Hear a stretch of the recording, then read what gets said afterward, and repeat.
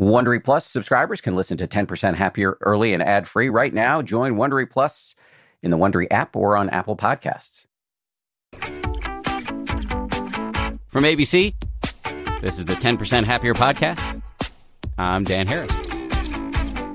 This guy is so interesting, and he kind of checks so many of the boxes for an ideal 10% Happier guest. Not only is he a meditator, but he's he writes a weekly column for The Guardian called "This Column Will Change Your Life." And it's all about social psychology, self-help, productivity, science of happiness. He is also an avid and ardent and very effective critic of the power of positive thinking and The Secret and all this junk. And in fact, he wrote a whole book about it called The Antidote: Happiness for People Who Can't Stand Positive Thinking, in which he explores the upsides of negativity, uncertainty, failure, and imperfection. My kind of guy. His name is Oliver Burkeman. He's really smart. And in this episode, we talk about positive thinking. We talk about meditation. We also talk a lot about productivity. He's writing a new book about all these productivity hacks that have become so popular. Well, he's really skeptical about a lot of these. And what he had to say I found to be deeply interesting. And we talk about something that some of you on Twitter have been encouraging me to take a look at, which is Stoicism. Someday we'll do a whole episode on Stoicism. I have a guest in mind for that. But we talk about it a little bit in this episode, so that'll make some of you very happy. So Oliver's coming up. First, one item of business and then your voicemails. The item of business is very quick. I just want to point out that we have, as I pointed out a few weeks ago, a new teacher on the 10% Happier app. Her name is Diana Winston. She's based out of UCLA. She's a phenomenal human being, and she's got a new meditation on joy, which has just gone up in the app. So go check that out. Let's do your voicemails. Here's number one. Hey, Dan. This is Paul from Westchester County. Thanks for the podcast. My question is about a concept I think I've heard you talk about before, which is that for people who want to be productive go-getters, and I'm a business leader, being self-analytical and even self-critical can be quite helpful, right? You make a delta between what the plan was and what happened, and listing what didn't go perfectly is helpful in improvement, right? But at the same time, if we want to feel good about ourselves, it's important not to attach that criticism with our sort of self-worth, our love for ourselves. And I think I've heard you talk about the trick is to disassociate yourself, so to watch it like a movie that you're not in, which sounds easier than it is. And I'm curious if you'd get more advice on how to do that successfully as a habit, and if there's any materials you could point us to on that. I'd be grateful. Thank you. Yes, I have a specific answer on a technique that I found useful. But let me just set the table a little bit on the issue. First of all, thank you for the question, Paul. I really appreciate it. This is something that anybody who's ever listened to the show knows before is a big area of exploration for me. There's no question that being, to a certain extent, self-critical and analytical can be very useful. And how are you going to, improve at anything if you're not learning from the mistakes you've made? So all of that is, of course, you have to do that. By the same token, you don't want to be so wrapped up in self-criticism that you're just turning yourself into your own punching bag. And I think that lowers your resilience, lowers your effectiveness, and also just not for nothing makes you pretty hard to live with. I say that all from personal experience because I've done all of that and to a certain extent continue to do all of that. So it's really about finding the balance. And I'll tell you, just for me, one of the things that I've found useful recently is self-compassion as a practice. Now, every time I talk about compassion practices, I always say the same thing, and I apologize if this is tiresome to some of you, but I feel the need to say it, which is that it can be pretty annoying, these compassion practices. There's just no two ways about it, but they work in my experience, and there's science to suggest they work. So self-compassion as a practice is usually taught as in a classic Buddhist way. It's usually taught as part of a overall loving kindness or friendliness practice where you envision beings, people, or animals, and you send them well wishes. May you be happy. May you be safe. May you live with ease. May you be healthy and strong. And I found that directing that to yourself as a formal practice on the cushion it feels really weird. And often many of us have difficulties with ourselves. So it can be tough to muster that self-compassion. But it doesn't really matter, in my experience, what you're feeling on the cushion. It's the overall vibe that it creates in your mind, in your life writ large, that is helpful. And it's helped me walk this line that we talked about between being ruthlessly self-critical when it's required and then just beating yourself up so much that you are beating yourself down and into grinding yourself into a fine powder, and you're just not useful to anybody. And so just overall having a friendlier attitude toward yourself, seeing that everybody makes mistakes, everybody has difficulties, it's not that big of a deal, that I think allows for greater resiliency over time. So there are self-compassion practices available in the app. I suspect if you Google self-compassion guided meditations, you could find them for free on the internet as well if you don't want to subscribe to an app, which I get. So yeah, there are ways to do this, and also plenty of, in the most recent book I wrote, Meditation for Fidgety Skeptics, Jeff Warren, the meditation teacher with whom I wrote the book, has a great meditation about that, which has profanity in the title, so I can't give you the title. So lots of ways to go for this. And I found, again, that it's not so much about sitting there, hugging yourself and feeling this boundless self-love. I mean, maybe you get there. Some people have reported getting there. But it's more about just having a different inner climate, a balmier weather pattern internally that allows you to bounce back from your mistakes and to engage in the self-analysis without engaging in self-flagellation. Okay, thank you, Paul. Here's voicemail number 2. Hey, Dan. My name is Ryan here at Gilbert, Arizona. I'm a big fan of your 2 books, your app, and podcast. And I've flirted with meditation for close to 15 years and was never able to get too consistent with it. That changed once I stumbled upon 10% Happier. Now, reading your story, I immediately connected with your interest in meditation and your initial trepidations towards the practice. Now, hearing, again, the numerous mental and physical benefits of meditation, I recommitted myself to daily sessions in the morning. And so far, the lessons on the 10% Happier app have really helped to increase my focus, my ability to catch my incoming emotions and respond, not react to them, and most of all, really be more present. Like after a long day at work, I now find I could be much more present with conversations with my wife. So I really, first of all, I want to get this out of the way. I wanted to thank you for really reigniting my interest in meditation, really for providing such great content through your new book mostly, and then, of course, the great app that you have that I'm really enjoying. So this leads me to the question. I was hoping that you could address this on your podcast. While meditating and focusing on my breath, I've gotten better about catching my thoughts as they pop up and really bringing my focus back to my breathing. The trouble I'm having is that sometimes those thoughts I find are really useful ideas and insights that could really potentially solve lingering issues in my work or finances or marriage, like one of those kind of eureka type moments that you typically would have in the shower and your subconscious really, comes out.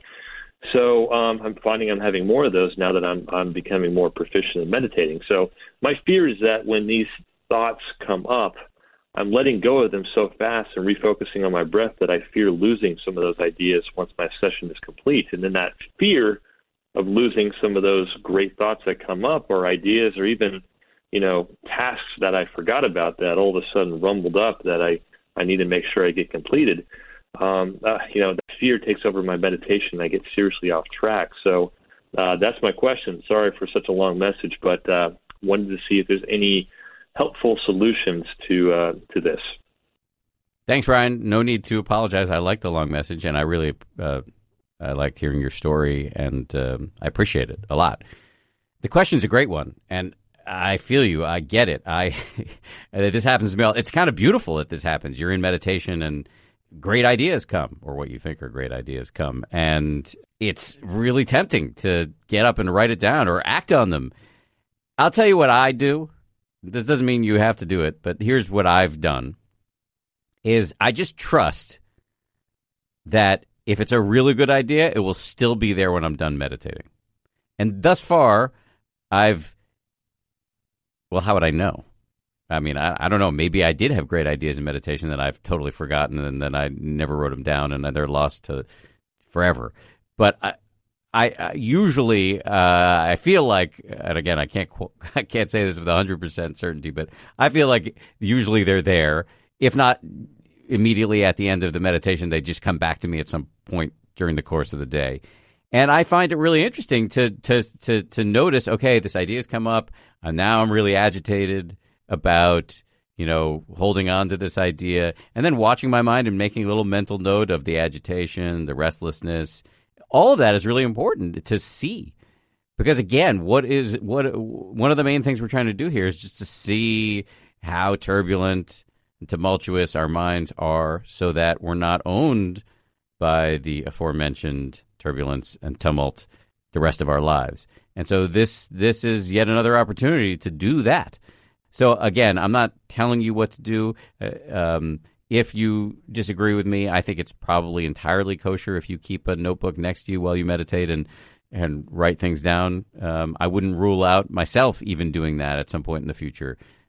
But what I've done thus far is to just trust that the idea will come back to me. And I haven't been burned, but again, I admit I wouldn't know whether I actually have been burned.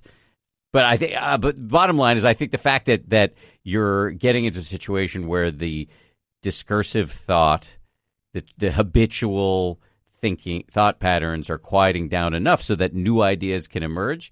I think that's really cool and does show that you're getting somewhere in meditation. Although the idea of getting somewhere in meditation is a bit of a dangerous concept, about which I could say much more at a later date. But thank you very much for that question. It's really excellent, and also for your story. Let's get to our guest this week, Oliver Burkeman. I really enjoyed this conversation. As mentioned, he's a columnist for The Guardian. He wrote a book ruthlessly criticizing the power of positive thinking, for which I will always love him. And I do want to say one thing before we get into this.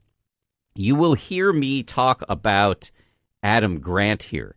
Adam Grant is a business school professor at Wharton, University of Pennsylvania in Philadelphia, who wrote an excellent book called Give and Take.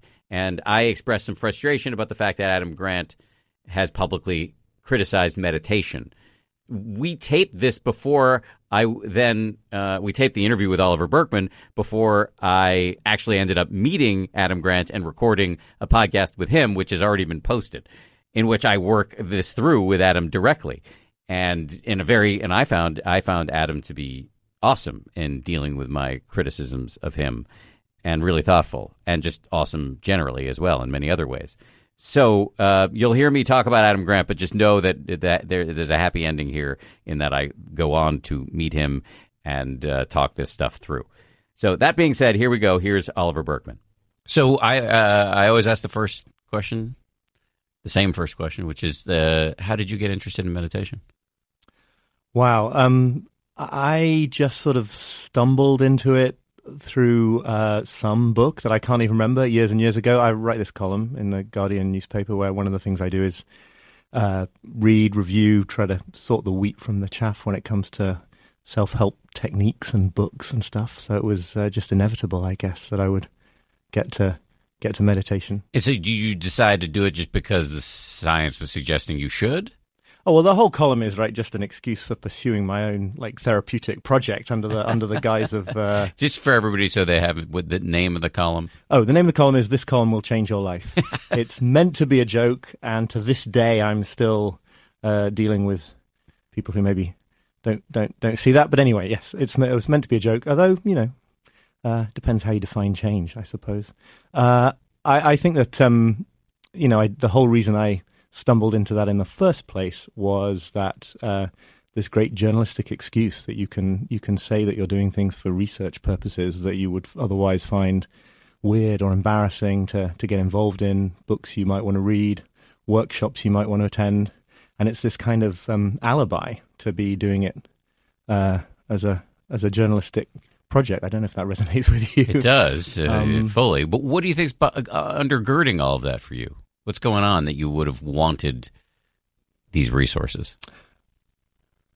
I think wanting to be happier and less stressed and less anxious and calmer is pretty much universal. It's just that lots of people, maybe especially lots of British people, I don't know, don't want to come out and say it.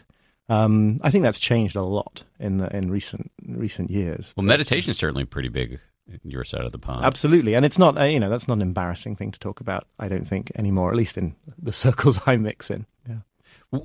So when would you say you actually adopted the habit of meditation? How abiding is it? How much do you do? These questions. Yeah, I mean, at the moment, I'm getting a good sort of 40-minute sit in every day. Whoa, that's pretty big. Well, I know it's only like a third of what I hear you. Yeah, well, I'm not the yardstick. No, but I also feel bad talking about it in those terms, just because that's like when I say lately I've been doing that, I mean like the last few weeks. I've been fairly consistent at getting at least a small chunk every day, probably for the last 9-10 years now, and I've been twice to on a week-long silent retreat, both of which were kind of really amazing. And you wrote about it for me. Yeah, well, the first one I went on, I wrote about in my book about why positive thinking is bad and negative thinking is good, and I was sort of exploring this idea of meditation as a kind of opposite to positive thinking. This idea that it's about sort of learning to be with all the negative stuff as well, instead of trying to stamp it out, which I think is really what's going on with a lot of the self-help industry. It's a kind of form of avoidance.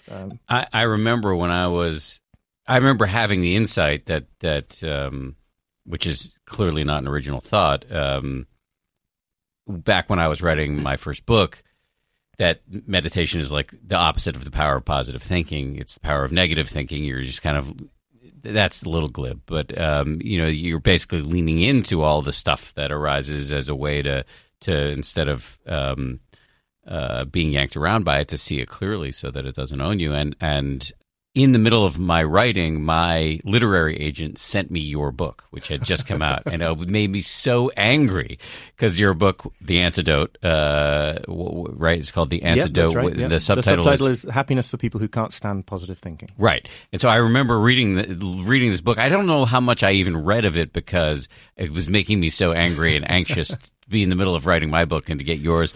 But yes, I mean, certainly that is a big realization, I think, for people. Can you say more about why that was important and powerful for you?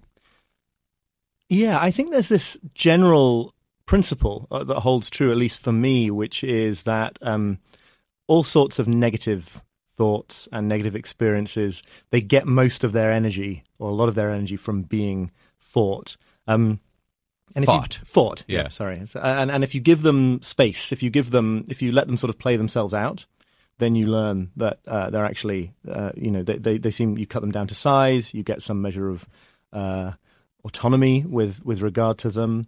A thing that really works for me as well that I talk about in the book is a Stoic technique, from ancient Greece and Rome. This idea of really deliberately visualizing the worst case scenario when you're anxious about something, when you're worried about something. That instead of taking this positive thinking route of trying to persuade yourself that everything's going to go really, really well, you actually think through in a very sober way, okay, what would actually happen if it all went as wrong as it could go?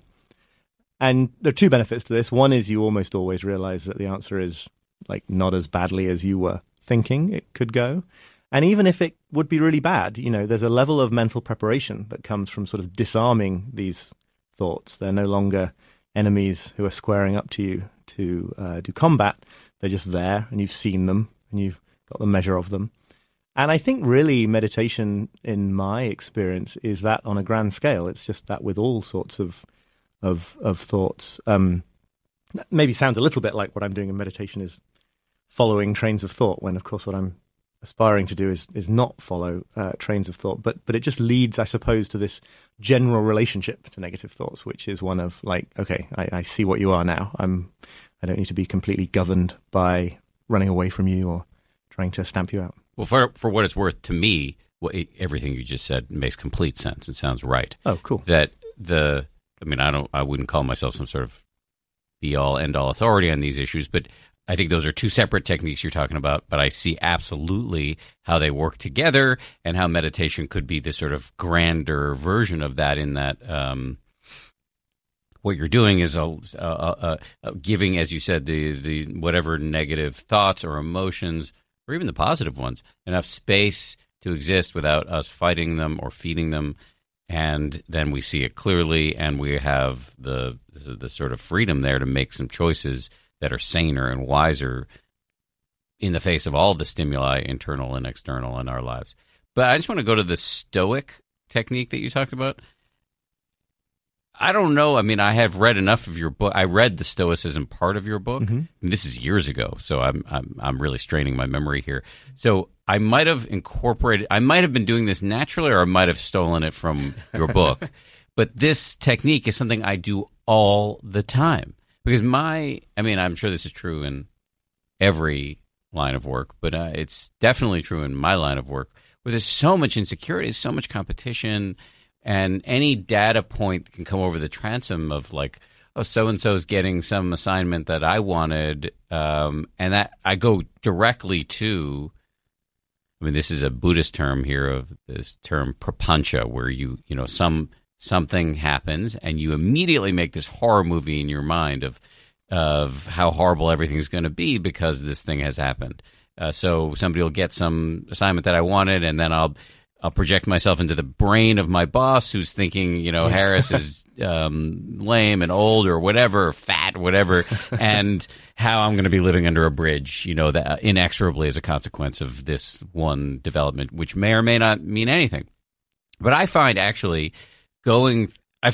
dealing with it meditatively, which is seeing it for what it is. Oh yeah, this is prapancha, is super helpful. But I feel like the cognitive approach that you describe that the Stoics, who are, again, ancient Greek philosophers, came up with, of actually just saying, like, reckoning with, so what would this be like? What would it be like if I lost my TV career? What would it be like if my bosses came to me tomorrow? Well, I'm on a contract now, so that would be problematic for them. But what if they came to me? I renewed the contract in the fall, and there were some moments where, like, I got nervous. Not that my bosses did anything wrong, but I'm paranoid. And so I started thinking about, what would it be like if I don't get another contract and I don't get another job, and what would it be like? And having big conversations with my wife about it. And it was so comforting to do that. It was actually the opposite of anxiety provoking. Once I really sat down and reckoned with what would this look like for real, it was just knowing that I had a backup plan was massively useful.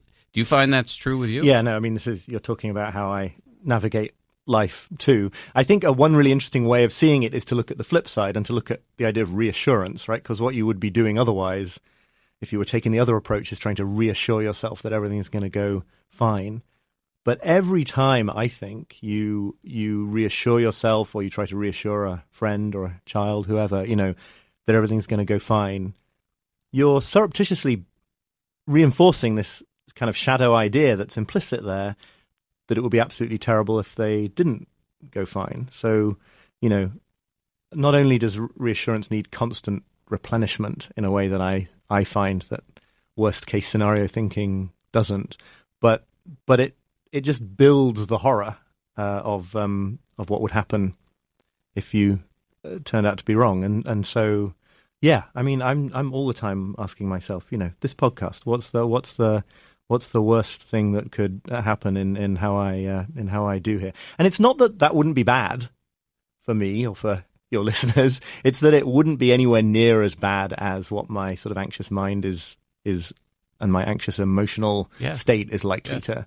So we tend to assume that everything is basically on the level of a nuclear war. Nothing bad is going to happen to you in this podcast. Wonderful. Nothing bad has ever happened to anybody on this podcast. I'm really glad to hear it. But so we just think that everything is a huge catastrophe, and as soon as you step through that, partly I got this from Albert Ellis, and from old sort of. I don't know who that is. He was a very influential cognitive psychotherapist who was heavily influenced by Stoicism. And he actually took it further. He advised people to bring about the negative circumstances that they were fearing. So he would tell you, if you had a great fear of public embarrassment or something. Well, you do this in the I did book. this. Yeah, no, I did Yes. this. It was excruciating. But tell us what you did. Okay, so he originally advised that you did this on the New York City subway because he was based here in New York, but I did it at the time on the London Underground.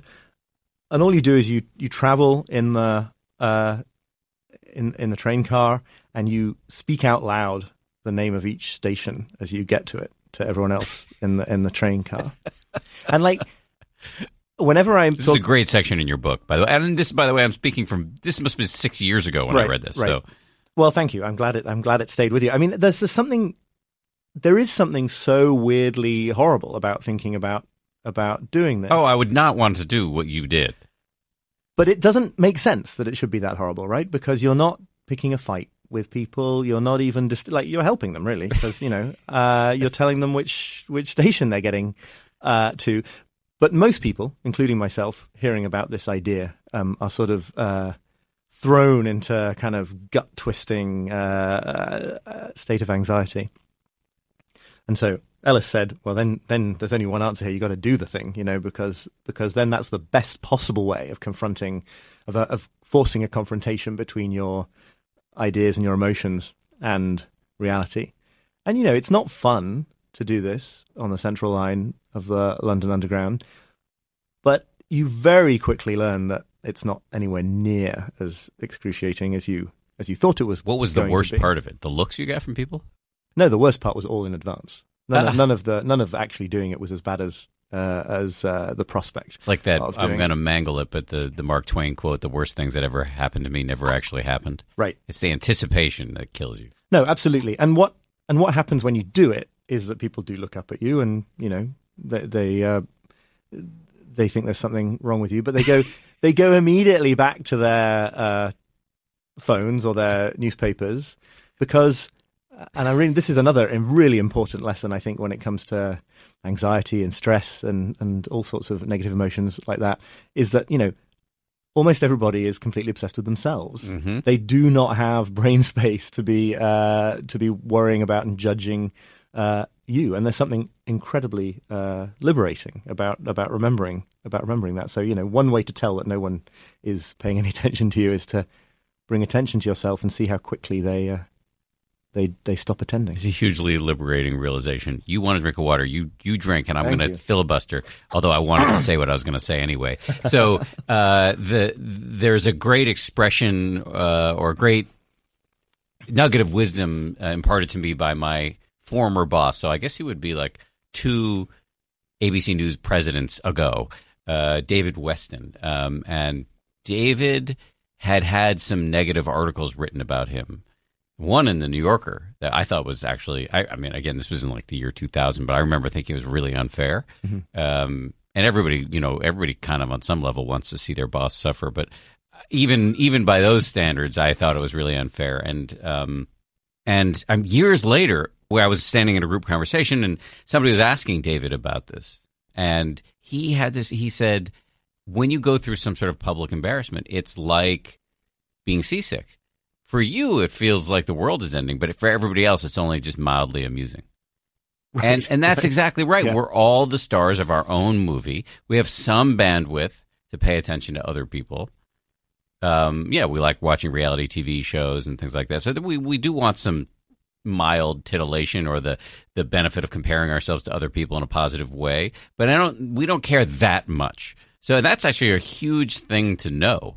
In terms of the amount of worrying we do about how we're going to look.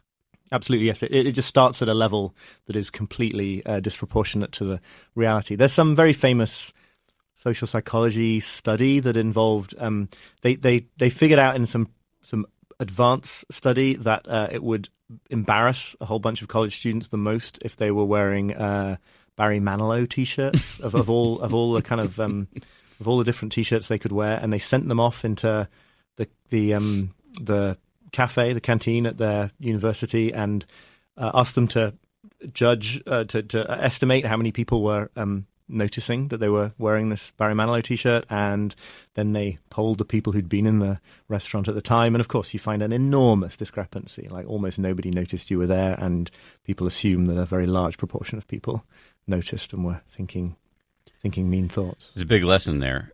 So the book, and again, this is you've got another book you're working on, and a bunch of more recent columns that I also want to talk about. But since we've been talking about the book, the book in part is anti-positive thinking Jeremiad. I'm familiar with why the power of positive thinking is such a pernicious idea in the culture, and I talk about it all the time. But will you hold forth on the demerits of the power of positive thinking? Sure, yes. I mean, there are lots of different layers to this. There are sort of political objections and objections having to do with the sort of the effects on a broader societal level. But I think right down at the psychological root of it, there is just this fact that the human mind is not the kind of thing where if you give it a certain instruction and, you're really relentless about it, it will follow that instruction, especially when it's the same mind that's dispensing the instruction, right? So if you tell yourself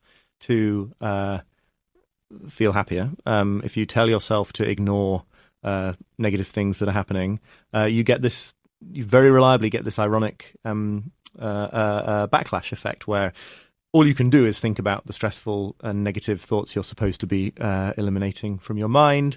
All you can do is constantly monitor your internal experience to see if your attempts to feel happier are working. The analogy that I start off with in the book is that old thing about where you challenge somebody to not think about a polar bear for a whole minute. And they've actually done this now in sort of psychology labs, right, where they try to get people to narrate what they're thinking of in the minute that they spend not trying to think of a polar bear. And some people have a certain amount of success for a few seconds by sort of flooding their mind with other alternative things, but it always comes back to polar bears because as soon as you're trying not to think about a polar bear, it's all you can think about. And I think that works as an analogy for all kinds of positive thinking and other kinds of self-help intervention. And they've shown, again, there's research that people who try not to feel sad about sad news, or who try not to feel grief after a bereavement, in all these kind of contexts, that's when they get into real trouble with sort of much more serious forms of psychological suffering, because they're trying to not feel these very natural emotions that are a normal part of human life. So how did this become such a popular idea? That's a really interesting question, and my book is not mainly a history. I think there are. I think on one level it's just very appealing, right? It would be really nice if the answer to the challenge of human well-being were just that you could really sort of make a very firm decision with yourself, right? That you were just going to do it. I think there's also something that can't be ignored about individualism, and I think this is partly why it's such an American tradition. This idea that it's all on you, that your social economic situation is not determinant or necessarily even that important in terms of your ultimate success and your experience of life, that it's all down to just really, really, really trying very hard to feel good and to achieve the stuff you want to achieve.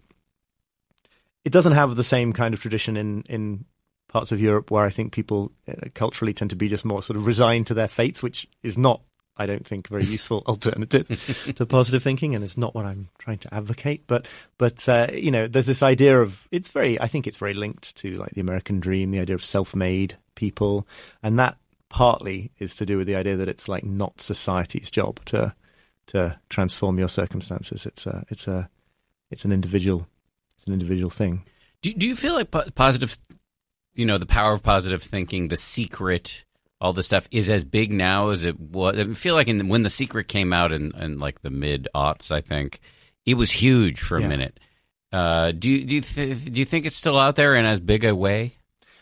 I feel like this other, I'm not taking any credit for it, but I feel like this other way of thinking about things is really on the rise, and I don't think that things like The Secret have the hold that they did back then. It might just be because I spend so much of my time sort of connecting to people and reading stuff and writing stuff from this other viewpoint. But I think that so much of what's happening to the world, politically, economically, geopolitics, environmental, whatever it is, it's just incompatible with this idea that everything's basically going to be fine as long as we think happy thoughts. The idea that if we're gonna stay resilient and do some useful and important things, we're going to have to learn to accommodate shocks and surprises and uncertainty and unpredictability. I mean, that's always been true of everybody's life, really, but it's kind of unignorable now on a world scale, I think. So I think that might have something to do with it. Although it's interesting because I don't know if I've ever heard Donald Trump talk about the power of positive thinking, but his pastor was, I'm forgetting his name, but I think he was the guy who wrote The Power of Positive Thinking. Norman Vincent Peale. Yes. Right, okay, yeah. Although, that might be surprising to some people because this is the president who in his inaugural address talked about American carnage. Right. But he actually, from what I can tell, and now I'm out on a limb a little bit because I haven't read this stuff for a while, but he actually was kind of raised with this, and you can kind of see it in his style. He's willing to kind of create his own reality, willing and able in many cases to create his own reality. So that it's surprising to me, therefore, that we haven't seen a resurgence of the power of positive thinking, notwithstanding all of the negative forces in the world these days that might disabuse people of the notion.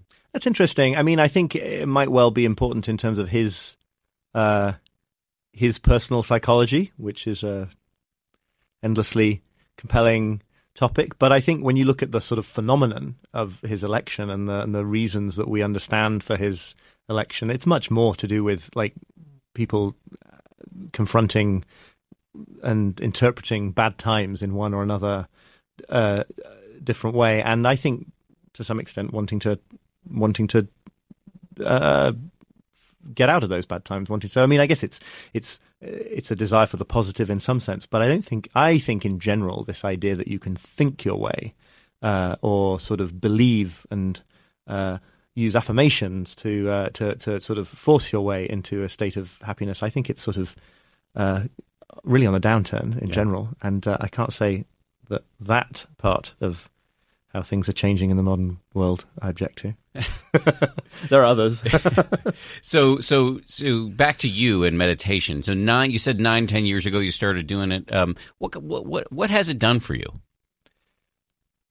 I think about this a lot because it's a kind of a difficult question to answer. I hang out with and know a bunch of people who are very serious about this stuff and who have sort of ascended various ladders of insight according to different traditions, and I feel like I've got I'm just like still trying to figure out how to put the ladder on the ground. Well, you're in good company here.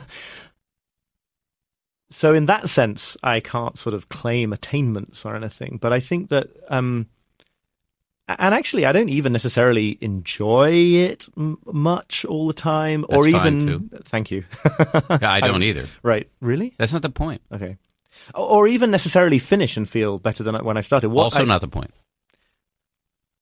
Let me see if you think this is the point. I don't know. What I do find is like a really weird and completely undeniable correlation between how things go in general when I'm doing it in general and how things go in general when I've fallen off the wagon. Interesting, like how things go objectively in your life? I mean, it's not objective because it might just be pure placebo effect. There we go. But I say bring on the placebo effect. That's fine. Fine, yes. I just mean that, a few days after various times in my life when I've completely fallen off the wagon, I will suddenly realize that, I've been getting mad about stuff much more often, or I've been, spending an hour on Twitter for every 2 hours of useful writing or something like that. And at some point, this correlation is just sort of undeniable, and then you have to do it. It's been challenged recently because we have a 17-month-old son. Congratulations. Thank you. And What's his name? I'm trying not to give him a public profile okay, just yet. Gotcha. No, sorry to Fair be coy enough. about that. Unnamed baby. No, unnamed baby. He does have a name. But he's that's as you know, that's throws an interesting Yes. variable into sort of rituals and routines, and That's the time to rhythms give and- yourself a break. Yeah, I mean, I did for a while, but then I realized that actually it was a thing that was worth finding the time for. Yeah, well, that's right. That's right. But I don't know that how hard you need to be on yourself. It's a double bind because in some ways you need it more in this period. So I do think it's great to see if you can carve the time out. But there's for some people it's truly impossible to get 40 minutes, never even 5. So I want to give people a break. Oh, no, totally. I think what I found in my own experience after the first few months was that, any idea, as long as I was hopefully being decent with my wife in terms of, the time that it takes and the fact that I can't be looking after the baby at the same time, the idea that it was some sort of indulgence it just isn't borne out by, I'm so much better to get along with. Does she see that? I think so. I haven't sort of cross-questioned her about it. She definitely sees that I'm sometimes easier to get along with than other times, and I'm telling you that it's partly to do with when I'm meditating. Well, I believe you. You asked before if I thought this was the point. I definitely think this is the point. When people ask me how do I know my meditation is working, I answer, I just learned today that I'm not allowed to say this word. My producer sent me a note telling me I'm not allowed to say this word. So let me just say, are you less of a word that starts with A and ends with an E? Is that okay? I'm looking at my producers who are laughing. Are you less of that than you used to be to yourself and others? Mm-hmm. And your answer is right squarely in the bucket there of you feel like things are going better, which is just a kind of another way of saying your life is more easeful. You're relating to internal and external stimuli in a more easeful way. You're not getting so clingy around everything. And you're easier to the people around you, and so that to me sounds like it's meditation that's working. I don't have any attainments either. In other words, I'm not enlightened that I know of. Right. I always wondered, one might not know. Maybe not. If my passing understanding of the various Buddhist maps suggests that it's possible. I guess to be pretty far along and not know, but I could be wrong about that too. But I don't know. It's in some ways not fully relevant in my view. I mean, the point is, are you easier to live with for yourself and others? And it sounds to me like you are. I think so. Yeah. You had a good column recently about why meditators really annoy some people. Can you say more about that? Yeah, I was just responding. There was another. I don't remember the details, but there was another bit of research, or I think a meta-analysis, suggesting that a lot of the science was not as firm. It was a science. It was an article or what they call it, a meta-analysis, where they review existing studies and make a conclusion. And the conclusion was meditation does not boost compassion, I believe. Right. Yes. And since that appeared and since I wrote about it, I have been made very aware that there's also lots of other, not just that there's lots of other evidence suggesting meditation is beneficial, but that there are kind of meta-analyses of a similar stature that find the opposite. So I did not try in that column to sort of adjudicate what is right and what is wrong, but I was sort of responding to this idea that whenever that happens among certain scientists and certain journalists especially, there's a kind of enormous amount of glee. Like there is something that a certain sector of people love about the idea that meditation might be a huge waste of time. Because I read your column with real satisfaction because I have a Google alert set on the words meditation and mindfulness. So anytime there's a big... you must get about 1,000 emails. Well, every day at 11 o'clock at night, I get 2 emails that compile all the articles. Wow. And when this meta-analysis came out, there was just a deluge of headlines about how meditation is baloney, and there's so much glee. But you sort of talk about why you think that glee exists in the face of negative news about meditation. Yeah, I think, and I feel like I know what I speak about here, partly because I've spent plenty of time being very sarcastic in print about sort of new agey things and things that I'm sure are very important spiritual practices to the people who do them. And now I feel a bit bad about that. But I think one of the things is this implication that you sometimes get from people in the meditation world that they have found the secret to human happiness, especially then certain teachers and proponents whose whole bearing, whose whole affect and tone of voice and everything suggests actually that they live in a state of perpetual monotonous calm that I think most people don't actually aspire to as a form of happy life. I mean, I'm not saying that's what their inner lives are really like, but the vibe that you sometimes get is that the answer to happiness is just to completely detach from all kind of experience of human pleasures and sadnesses. So I think that gets on people's nerves. I think that anyone telling you to do anything is problematic, and it's especially problematic with something like meditation because sort of not trying is somehow part of what you're trying to do. So it's kind of like you should do this, but there's also no goal to it. Is an annoying thing to say to somebody.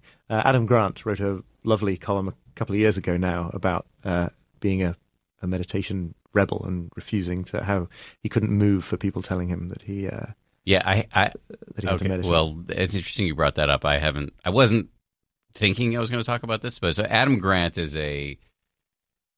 he wrote a great book. I want to have him on the podcast. It's called Give and Take, and it's about sort of givers and takers in a workplace setting and how actually altruism can counterintuitively be a really positive strategy, a really successful strategy. But he wrote, and he's at the University of Pennsylvania, I think so, yeah.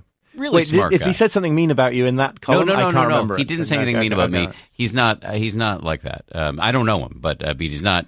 From all of the work I've seen of his, he's not some jerk out there just like throwing bombs at individuals. And so actually, I say this with a lot of respect for him. And again, he's somebody I want to have on the podcast. But that column, he wrote a column in the New York Times making fun of and really complaining about people who lecture other people to meditate, which, by the way, I agree with. I agree with what you're saying. Right, and you don't do, by the way. Yes, I don't think you do. So, yeah. I try not to because I tried it at home with my wife, and it went pear-shaped quickly. So the point is well taken, and the point of your column, the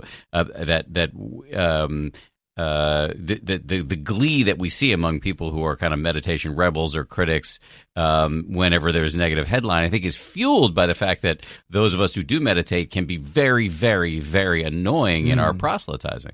So I don't actually disagree with what Adam Grant wrote in the column that you're referencing, the New York Times column, which was a couple of years ago, which he just recently kind of refashioned for a television column on CBS Sunday Morning. Oh, really? And my beef with both of those things, and again, I say this as somebody who thinks Adam Grant is great, and so Adam, if you're listening, I want to have you on the podcast for many, many reasons. But here's my beef, which is that somebody of his stature using a platform as powerful as the New York Times and CBS to make a case that actually will be detrimental to a practice that we know is good for you is a waste of time and is in fact not a positive move. It is a minor point to say that people who proselytize for meditation are annoying.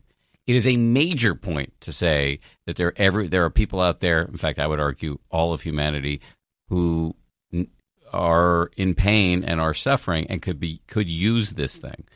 And I would argue that in service of making a minor point, he has done real damage to the major important work, which is waking people up to the fact that this is a practice that can be really useful for them. So if I was to use the New York Times and CBS, or more likely in this case ABC, to make the argument that people who lecture me about exercise are so annoying, well, that's just a kind of a dumb move. Especially so with meditation, because it's in a much more precarious position than exercise. Exercise isn't in danger of, at any moment, of being thoroughly debunked. I don't think meditation is going to be thoroughly debunked, but I'm always worried that something could happen and it would take this thing that's still new in the consciousness and spoil it and give it such a bad reputation that we'd be back where we were in the 80s with the thing, where, in the 80s sushi and yoga were weird and now like they're okay. And I think we're in that kind of tentative position with meditation. So to use a platform like the New York Times and CBS to make this case, which, technically is accurate. There's no question. People who lecture you about that you should meditate are kind of telling you you're defective. That's all true. But to use a platform like that, I think is, I don't know, I don't want to go so far as to say it's irresponsible, but like I would just say it's not helpful. I think that's a good argument that I hadn't considered. I think that where I was coming from is that as an act of expressing this irritation, I feel like that irritation is out there. It's okay to feel it. This idea that, you are allowed to feel a little bit annoyed by some of the ways this message is communicated. I feel like, at least in some people's cases, that could make them, less antagonistic towards the whole thing, because it would just be a question of being like, yeah, okay, I'm not imagining it. There is kind of like a whole fad going on, and that sort of just grants them the permission to feel that. But I accept that probably is not the main effect of a piece like that. But what I was trying to say towards the end of my column is that there's a real sense in which none of this matters. There's a real sense in which the science does matter, both for credibility and because if you're going to, say, spend public money in schools or something like that, you've really got to be sure you're doing something that does what you say it does. But on a personal level, in your individual life, or for me, like the idea that I would ever stop because stop meditating because the sort of critical mass of failed studies just got too great is totally weird to me, because the effects are there every day in my life when I'm doing it. It might be placebo, but it's still a real effect in my life. It would just be very strange to stop doing that. As I said it's like if someone told me that hanging out with my closest friends wasn't really making me as happy as I thought it was. It's like, what do you do with that information? It's like, it's okay, but I think it does. And when it comes to happiness and to general subjective questions about the quality of life, then, how things seem is how things are, because seeming is the whole game. So, I would say, I would encourage people who are considering dipping a toe in the water to, not see the science as kind of dictating their own, what they do, and, say that you're allowed to be irritated with the way some people talk about it, and that shouldn't stop you either. Well said. Stay tuned. More of our conversation is on the way after this.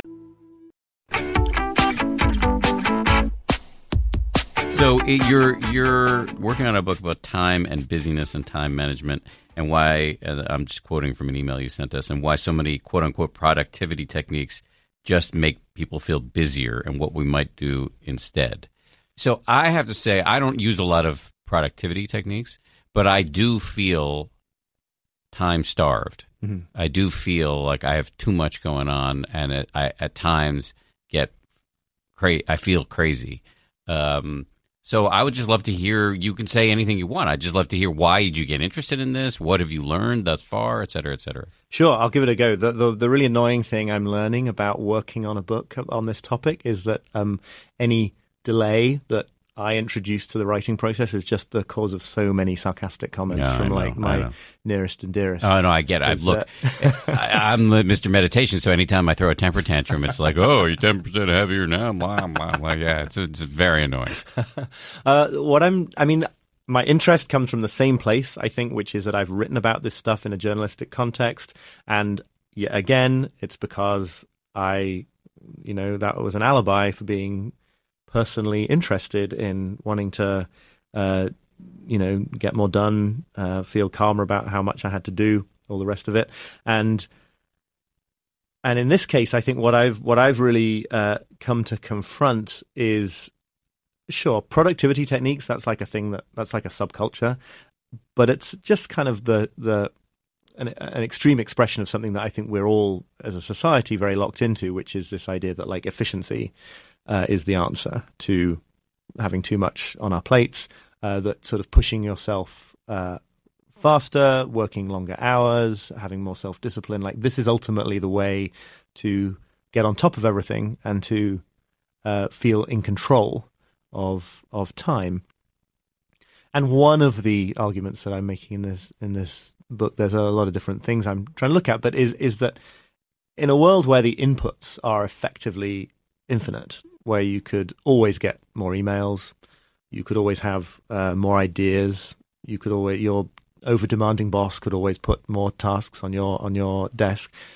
Getting more efficient at doing stuff just means that you work even more in an even more rushed fashion through an infinite pile of tasks that you never get to the end of. There's some amazing I was just going to say it's also affected by sort of social expectation, right? Because if you the better and faster you get at doing things, the more you expect of yourself, the more other people expect of you. To some extent, this is just the old idea that, if you want something doing, ask a busy person, because you're just going to attract more work, attract more emails. If you get really, really good at answering emails, I discovered this when I, for a brief time, achieved the dream of Inbox Zero. If you get really good at answering emails, you just get more emails than if you were worse at it, because firstly, you get a reputation for being responsive. So, people come to you rather than finding some other answer to their question. And then secondly, if you reply to an email, you usually generate a reply to that reply, and on it goes. So in other words, the more you get good at getting through this, the busier you get. And I think that isn't just email. I think that works for all sorts of things in our lives. And as I say, it works for social expectations too. There's some great research into what happened when so-called labor-saving household devices, washing machines and vacuum cleaners, started to become prevalent in North America and in Europe. The people using them, primarily at that time anyway, housewives and domestic servants, they got busier because the standard of cleanliness that was expected, now that you could reach a higher standard of cleanliness, just went up. So efficiency enables you to do more, and then there's the expectation that you will indeed do more, and it's a sort of ratchet that never stops. So I think that's one of the things I'm trying to look at here is, if you really turn to the truth of the fact that we live in this world increasingly of infinite inputs, infinite things you could be doing, infinite things you might be missing out on, you begin to see that whatever the solution to feeling at peace with time is, it's definitely not going to be climbing even more quickly up an infinite mountain that doesn't have a summit. It's going to be some kind of really sort of facing up to the trade-offs that are required and deciding what matters so much that you're willing to let other things that are really important but not as important fall by the wayside. I don't know. I feel like you must have figured something out about all this when I look at the number of things you do and the number of good things you do. I would have thought you're not spending all your day answering emails that you don't really need to answer. You've figured something out. I haven't. That's why I'm really interested in what you figure out. I mean, I feel like I'm reasonably highly functioning, right? But I do feel crazed. And one little thing I do is I make a to-do list, not several. Mm-hmm. This doesn't work for everybody because everybody's different. But for me, when I walk into the office this morning, for example, I had this cloud above me of I just know I have a ton of stuff to do. I find it really useful to write a list, to see it all there in front of me, and to start with the easy stuff first and just start crossing stuff off. That really makes me feel like I'm making progress. I have some control. I know what my priorities are. But that doesn't, it's not a panacea. No, and I think it has a lot of plus points. I think the idea of getting stuff out of your brain, which, is a well-known sort of way to achieve a bit more calm about stuff. I think that's absolutely real. It almost has a kind of slightly kind of meditative sort of feel to the idea, because it's something to do with disidentifying from stuff and not having it knocking around only in your mind. But I think there are lots of negative consequences of that kind of approach too. One thing that I've always struggled with in my work, and that I'm getting a bit better at as a result of trying to write about this whole question of finding a more peaceful relationship to time, is this idea that of trying to clear the decks and tie up loose ends. And if you sort of take the attitude that you're going to postpone the stuff that really matters until you've got all these kind of annoying little things that are dragging at your attention until you've got them out of the way, if the supply of those things is effectively infinite, then you're never going to get them out of the way. And then you're going to fall into what I call, in my current draft of the book anyway, the importance trap, where you get really good at doing the things that don't matter and you never get around to doing the things that do matter, because you think you need lots of time and attention and you need to be fresh, and that time never comes. And that's another problem, I think, with all these kind of our approach to time and all these productivity techniques, is that it causes you constantly to sort of live in the future and be thinking about, like, you're trying to get somewhere, but you're never quite here now. And basically, I think that the path through this, there are various individual techniques that I could talk about, but I think the sort of high level path through it is ultimately something to do with sort of accepting the truth that we are incredibly finite, that we don't have very much time and don't have the capacity to pay attention to many things at once, that just is the way it is, that you don't need to spend your life trying to achieve kind of escape velocity and become omnipotent with regard to time and productivity, because you absolutely never will. And when you fall back into that realization, I don't think it's a question of resignation or despair. I think it's that then you really are in a position to make the right choices, to say, okay, I have this amount of time today. I am definitely going to disappoint somebody. I'm going to fail in some roles. I'm going to not do something that it would have been good to do. That's a guarantee. So it's not like I need to carry on desperately trying to avoid that circumstance, because it's definitely going to happen. So then the much more important question becomes, who am I going to disappoint and anger and annoy? What roles am I going to fail in? And then at least you get to make the right decision, or a good decision, or a conscious decision. I'm not saying I do this perfectly every day, far from it. But I do think what it really comes down to is that the best time management technique is to decide what matters most. It's a bit of a joke, I guess, but, decide what matters most, make time for that stuff. And there is no step 3, things will fall by the wayside, but they were going to anyway. So how do you... No, that everything you just said makes complete sense to me. But one of the things I've been struggling with lately is, one of the things that I've done that's just made my calendar a war zone is that I say yes to a lot of, like, I'll do a bunch of interviews. I'll do interviews for other people, or I'll put a phone call on my calendar or whatever. Then my day is just destroyed, and I don't have any clear time to think about the really important things like my next book or whatever. Mm-hmm. So I'm trying to learn how to say no in a way that is actually okay. Mm-hmm. Do you have any thoughts on that? I mean, I have a few. I think that because that's what you're talking about at the end right. of the day. No, that's a big part of the challenge, right? Absolutely. And I mean, I think one of the problems is that this whole idea that you need to know how to say no, which has become much more prevalent in the culture, I think, probably in recent times, it tends to get interpreted implicitly as how do you say no to all the stuff that you don't really care about so that you can do the stuff that you care about. But I think there's a lovely quote that I don't remember verbatim from Elizabeth Gilbert, who says that, the real challenge obviously is learning to say no to things that you really do want to do and that really do matter, because someone in your position, you're not going to get, if you look at the things that come to you, the opportunities that come to you that are genuinely good, they're not going to be perfectly tailored to the working day, and then everything else you're getting asked to do is obviously nonsense. You're going to get asked to do more genuinely good things than there is time for.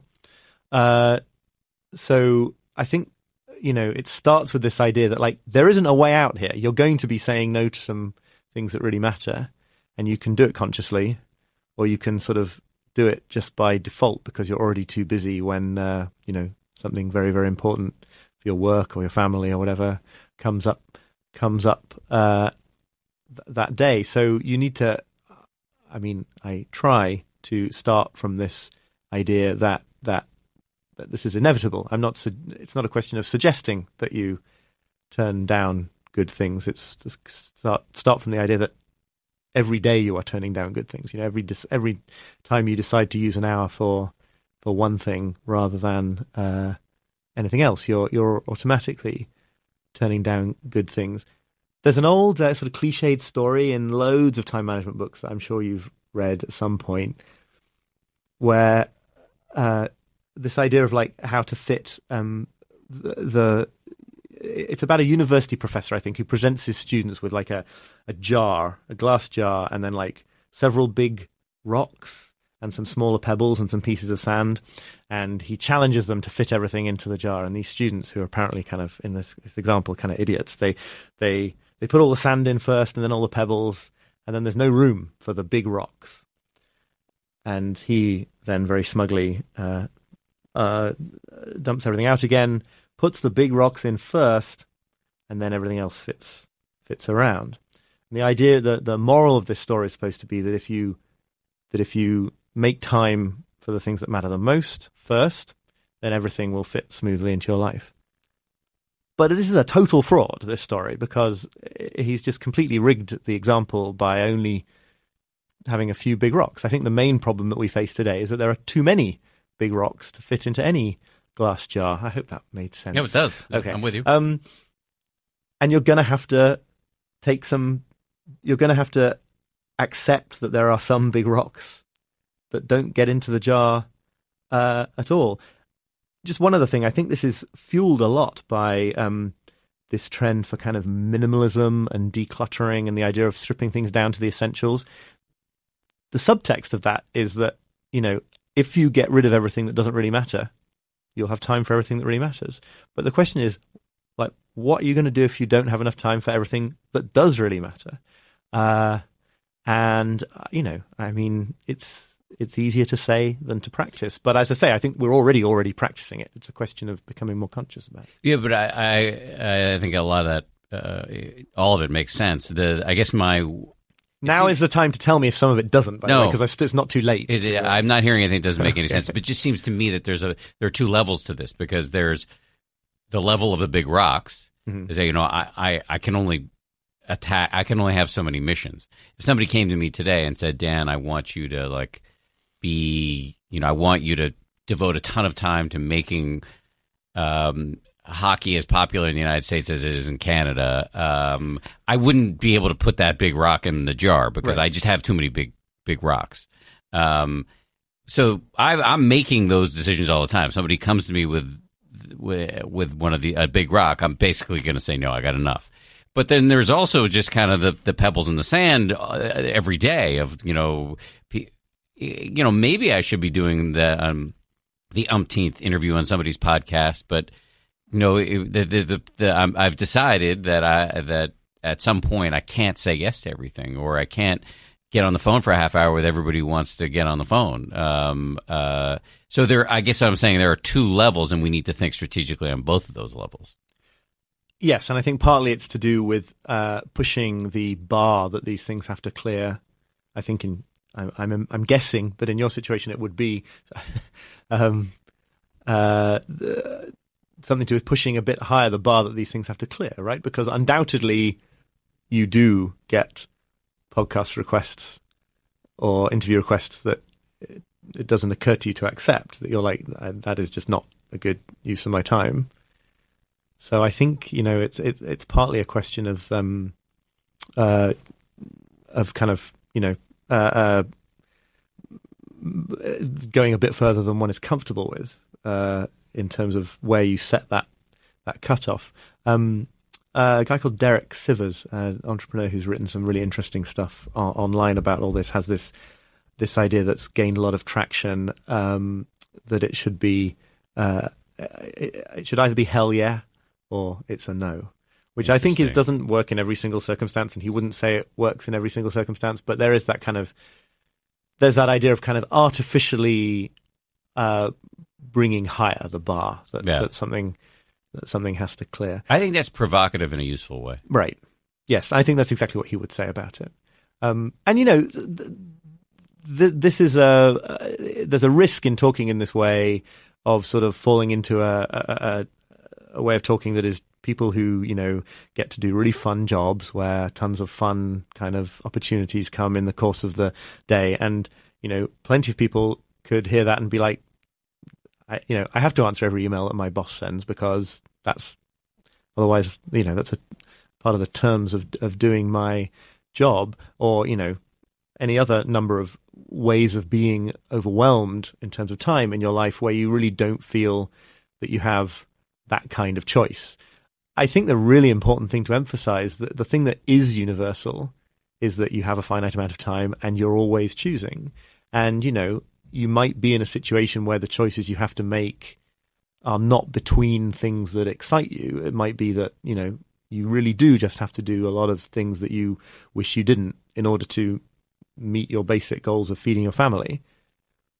But it's the same basic idea that you're going to have to let some things go in favor of higher things that matter to you more. And yet I think everything about the culture encourages us to think that if we drove ourselves harder and found the right techniques, we wouldn't have to make those choices. Yes. No, I think it's a really good point. And I'll just say in closing, it feels to me like you're going to do for time management what you did for happiness in your first book. It's like there are people out there selling panaceas. In happiness, it's the power of positive thinking. In time management, it's these hacks, these productivity techniques that are like going to make you infinitely effective. And you're actually saying, no. Actually, it's more complicated than that. And also that if you turn to face certain facts about the situation that seem at first depressing, it isn't depressing in the long run because you are looking at the truth. And from there, you can do all sorts of things in a much more empowered way because you're not deceiving yourself anymore. There you go. That's meditative. Quintessentially Buddhist. The final thing I always like to do is just do what I kind of jokingly call the plug zone. Can you where can we find your columns? Where are you on social media? Again, the name of the first book. Give us everything. You can find my columns mainly at The Guardian, theguardian.com. And again, it's called This Column Will Change Your Life. It's called This Column Will Change Your Life. I'm on Twitter too much at Oliver Burkeman, Burkeman, and the book is The Antidote: Happiness for People Who Can't Stand Positive Thinking. Awesome. Thank you. Great job. Thank you very, very much. You survived. Yes. Okay, that does it for another edition of the 10% Happier podcast. If you liked it, please take a minute to subscribe, rate us. Also, if you want to suggest topics you think we should cover or guests that we should bring in, hit me up on Twitter at Dan B. Harris. Importantly, I want to thank the people who produce this podcast, Lauren Efron, Josh Cohan, and the rest of the folks here at ABC who helped make this thing possible. We have tons of other podcasts. You can check them out at abcnewspodcasts.com. I'll talk to you next Wednesday. If you like 10% Happier, and I hope you do, you can listen early and ad-free right now by joining Wondery Plus in the Wondery app or on Apple Podcasts. Prime members can listen ad-free on Amazon Music. Before you go, tell us about yourself by filling out a short survey at Wondery.com/survey. For more than 2 centuries, the White House has been the stage for some of the most dramatic scenes in American history. Inspired by the hit podcast American History Tellers, Wondery and William Morrow present the new book, The Hidden History of the White House. Each chapter will bring you inside the fierce power struggles, the world-altering decisions, and shocking scandals that have shaped our nation. You'll be there when the very foundations of the White House are laid in 1792, and you'll watch as the British burn it down in 1814. Then you'll hear the intimate conversations between FDR and Winston Churchill as they make plans to defeat Nazi forces in 1941.